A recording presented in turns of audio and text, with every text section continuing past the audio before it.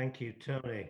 And it's a joy to be with you all this morning in this Zooming way. So let's pray. Today, O God, show us your truth, making us wise, your love to transform our lives, and your presence to bring us peace. Amen. Well, dear friends, spring has sprung. How do we know that? Well, of course, yesterday was the spring equinox, which rather gives it away. But crucially, Gardener's World has begun again. Monty Don is back on our screens. And whether you have a garden with a lawn or a window box, whether you have a courtyard or a backyard, millions of us in this pandemic have been turned into growing things, flowers and veg, even if it's a few petunias and a bit of lettuce. Yesterday, I spent some time potting on, not potting out, some seedlings. And what's remarkable is that they start really quite small, but then they grow to be little seedlings and eventually a splash of colour in the garden. But of course, the seed disappears. That's what Jesus meant. Unless the grain of wheat falls into the ground and dies, no fruitful plant will grow. He speaks in this way of his death, which will bring about our salvation. But to go to the beginning, the conversation starts with two Greek visitors who wish to see Jesus. Now, Philip and Andrew could have said to them, "Oh, he's over there." But there's more to this question than where is he? These Greek visitors want to know and to understand and to engage with Jesus. Why do they ask the question? Well, maybe they're just inquisitive. Maybe there's been something really significant in their lives or their community, and thus they want to see Jesus to gain from his wisdom. This spring brings us hope. But next Tuesday, 23rd of March, we will recollect that it's just a year since the Prime Minister called for the first national lockdown. And on that day, we will remember all those who have passed away, all those who have been unwell, all those with what we call long COVID, and those still in hospital. But with it, we can celebrate. We can celebrate the work of hundreds of thousands of people whose skill and dedication delivered shopping, support, food for families, scientific knowledge, medical skill, care in the community and care homes, vaccination sites, and those who can't work from home because they're workers in essential shops or transport or construction or manufacturing.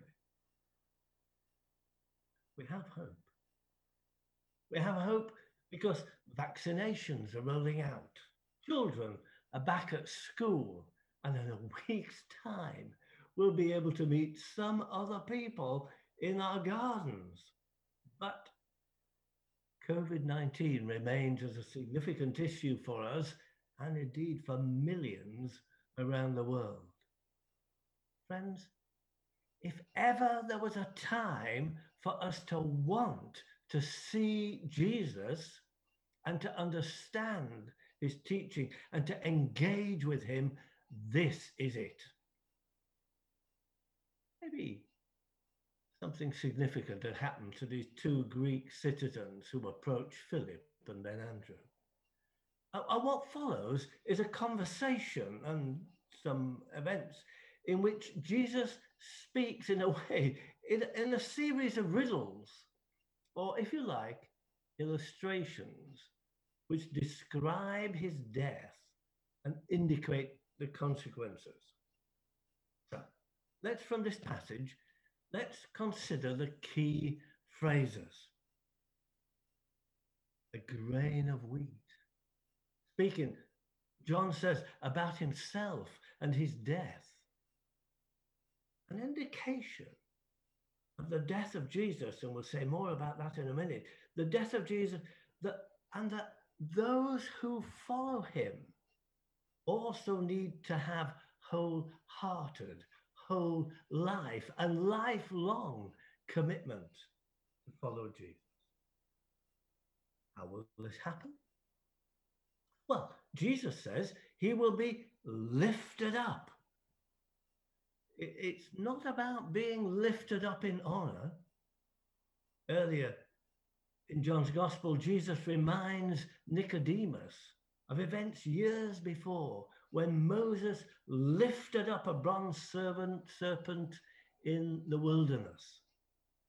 And Moses had urged the people to look and live.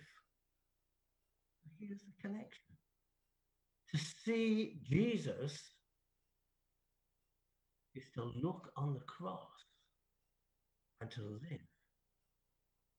To consider the one who is lifted up for the sin of the world, yours and mine. It speaks about glory. Glorify your name. It is one of the most confusing aspects of John's Gospel that Jesus constantly speaks about his death as being about glory. Surely that can't be right. A criminal's death, nailed to a cross, a humiliating, gory, shameful way of dying. No, says Jesus, my time has come. I will take the dirt, the humiliation, the pain and the hurt, the sin and the shame of all people in every place and for all time. Glory, you would think, would surely be about triumph, about winning. Is this death on a humiliating Roman gibbet, that kind of glory? Well, yes, it is. For on the Friday we call good, Caiaphas and his conspirators succeed disastrously. And Jesus is defeated victoriously. And we call this Sunday, today, 2 weeks before Easter, we call it Passion Sunday, for we focus today on the dying Jesus. But we know the end of the story. We may be focusing on Good Friday and the cross, but Easter Sunday is coming. So glory. And then Jesus says that when I am lifted up, I will draw all people. Now, during this Lent, many of us have been zooming in for Bible studies entitled Embracing Grace. And we've explored the true and the joyful message that God's grace is for all people. Of course, it's true that all need to see Jesus, but the glorious message is that all can see Jesus. And the Wesleyan theology has been summarized as all need to be saved, all can be saved, all can know they are saved, and all can be filled to overflowing with God's perfect love. So whoever you are, wherever you are, whatever need you have, whatever you're ashamed of, whatever you bring, all can know the salvation that Jesus brings. Wonderfully, gloriously, God's transforming grace comes to cleanse and renew us. Jeremiah prophesied to write a new law on our hearts. does not leave us as we were. There is a transforming new covenant within us. And God, by his Holy Spirit, is shaping our lives. That means he's challenging us in all kinds of ways. Our values, our attitudes, our behavior, our responses to people, our relationships.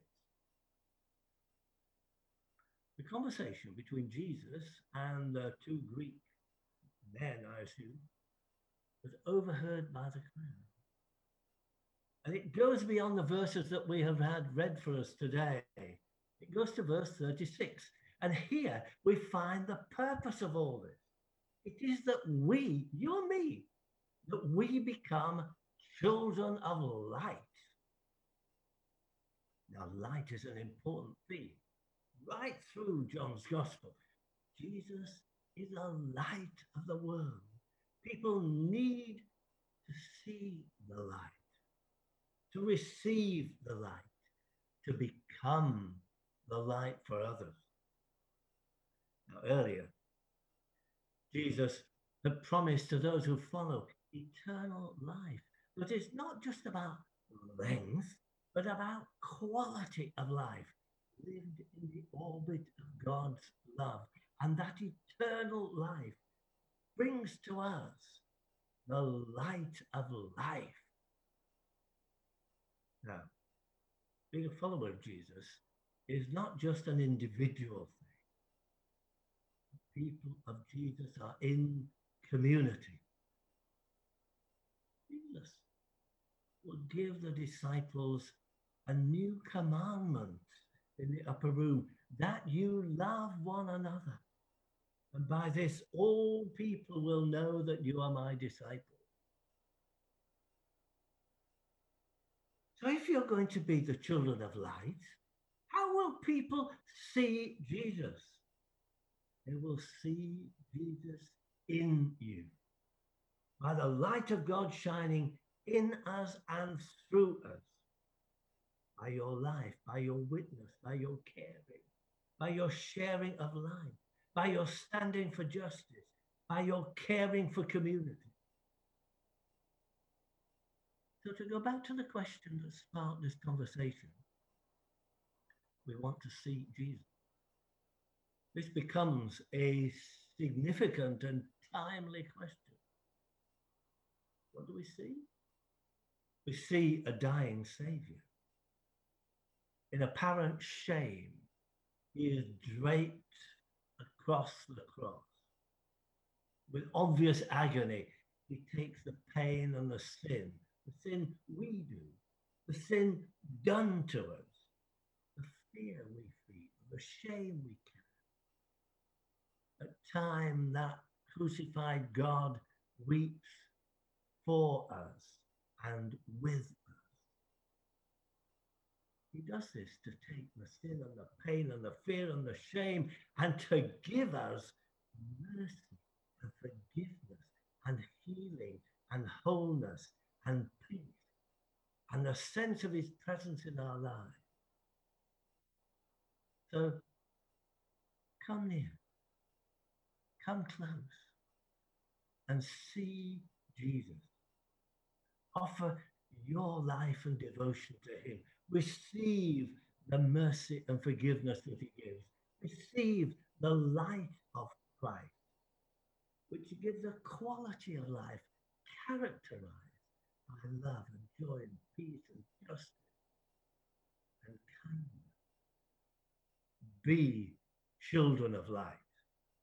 The people will see Jesus in you. God bless you all in this passion tide as we journey toward the cross and resurrection. Amen.